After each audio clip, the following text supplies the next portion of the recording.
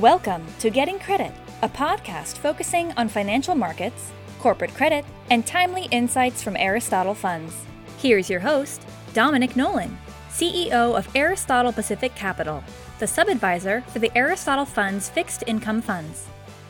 Hello, and welcome to number 66. In the next 10 minutes, we will go over recent market action, the economy, the Fed, touch on the shipping crisis, opportunities in fixed income, and close with a personal reflection. Let's begin. Let's start with market action in January. The markets are really coming off a strong November, December, and I'd call it a fourth quarter melt up. I would describe January's performance as sound. The S&P 500 index was up a little more than 1.5%.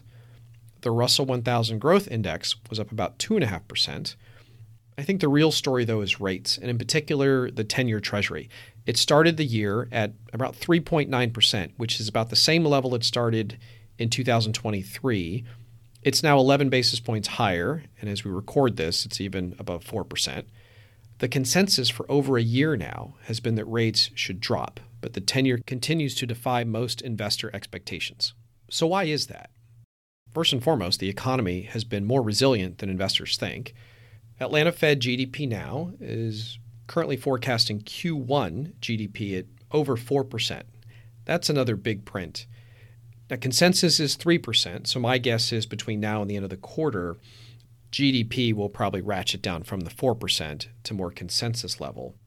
But keep in mind about the past 3 quarters, those were quarters a year ago that were thought to be going through a recession. So the economy has surprised massively to the upside. Another positive for the economy was the January jobs report. That came in at more than 353,000, which was a significant surprise given expectations. Unemployment remains at 3.7%, and below the surface, there were revisions to previous months higher, and things such as temp employment edged higher. That is something that had been weakening, but over the past couple months has edged higher. When we shift to the consumer spending has been pretty much flat year over year, but on the corporate side, there's a lot of infrastructure spend coming into play, which means capital expenditures on the corporate side are helping. So we sum all this up. GDP is surprising to the upside. The employment picture is positive. The consumer has been flat. Corporations are doing well. So why are there so many recession mongers?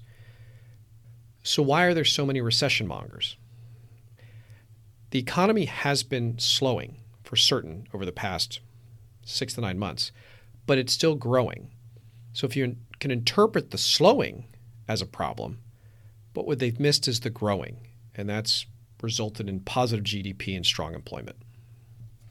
Given the economic backdrop, what does this mean for the Fed? I think what we're facing is the markets toggling between expectations of strong economic growth, meaning the Fed is less likely to cut, or vice versa. So when we have a strong economic print, such as the employment report, rates go up, probabilities of cuts drop. Capital markets are viewing that as good news, bad news.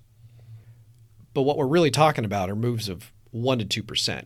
So to me, the real question is if the economy is sound but not hot, is that enough for the Fed to cut? If we have 2 to 3% GDP, which was far higher than consensus a year ago, and inflation sitting between 2 to 3%, is that enough for the Fed to cut? We'll see. I think the Fed has actually navigated itself into a reasonable spot.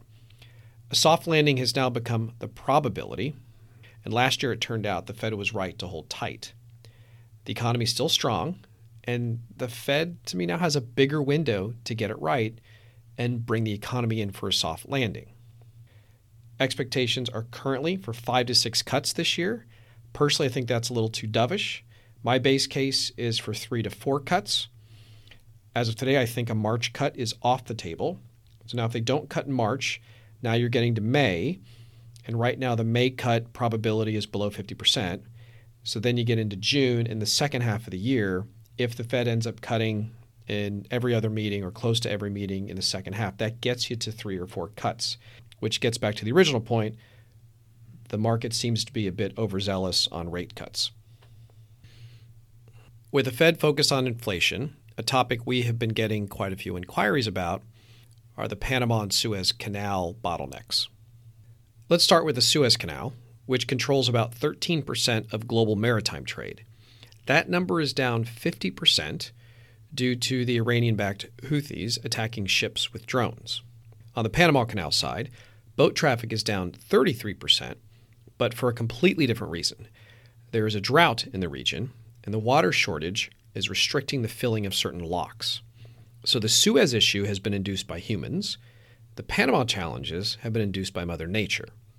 Either way, it's bottlenecking supply chains because the ships are either delayed, paying more for traversing the canals, or having to add thousands of miles to their routes by going around the tips of South Africa or South America. So what does this mean for inflation? Well, surprisingly, I don't think it means much. It's estimated that the cost of goods sold, not the final purchase price, but the cost of goods sold will go up about 2 to 3%. So let's assume cost of goods sold is around 30% of a product, which means the final price would go up just a fraction of that. In total, transportation costs are about 2% of total operating costs for the S&P 500. So these delays at the canals will amount to less than 1% of additional costs. In my opinion, the business can choose to either absorb it and take a margin hit or pass it through to a consumer. From a pure economic standpoint, the direct impact results in a marginal tax. However, geopolitical elements result in a whole new set of risk factors. Now let's jump into fixed income. Where are there opportunities? Well, let's start with yields. General yields on the aggregate index are about 4.6%. Short-term corporate bonds are a little over 5.25%. Intermediate-term bonds are a little over 5%. High yield is sitting at about 7.8% yields, and floating rate loans are over 10%. As we've been saying for over a year now, floating rate loans continue to be one of the most underappreciated asset classes in fixed income. With the aggregate index yield now around 4.5%, and because the Fed is leaving short-term rates so high, the delta between the ag and floating rate loans is almost 600 basis points. I think about 2 years ago, most investment-grade bonds were down double digits. Floating rate loans were flat, really down 1%. Last year, bonds were up about 5.5%. Floating rate loans were up 13%. Going into this year, the yield for floating rate loans is over 10%. If you just do the bond math, for investment-grade bonds to make up just the yield component, that's 600 basis points, rates need to drop about 100 basis points, which means the 10-year Treasury needs to move close to 3%, and it's currently over 4%. That's a big rate call, folks. So even with that math, floating rate loans have seen outflows in 80 to 90% of the weeks over the past 18 months. Many investors think they can time rates. I would say the long end of the curve is so hard to time and get right. I think there are quite a few investors that, quote, know rates are going to drop, and so they're extending duration. But that's like knowing when equities are going to drop. It's a huge call, in my opinion, given the difficulty of timing long-term rates, and investors continue to miss this opportunity. As always, I'll close with a personal reflection. We recently interviewed an individual for an intern position, and the feedback was she did a great job. But in particular, the feedback was she never used any filler words such as ums or ahs in her responses. We'll use ums, ahs, so, common filler words often in communication. And many times it takes away from the impact of all their other words.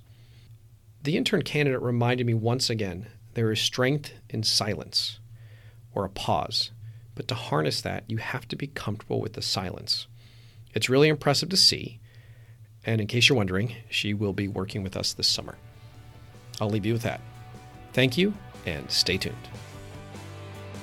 The views in this commentary are as of the date recorded and are presented for informational purposes only. These views should not be construed as investment advice, an endorsement of any security, mutual fund, sector, or index, or to predict performance of any investment. The opinions expressed herein are subject to change without notice, as market and other conditions warranted. Any performance data quoted represents past performance, which does not guarantee future results. Any forward-looking statements are not guaranteed. All material is compiled from sources believed to be reliable, but accuracy cannot be guaranteed.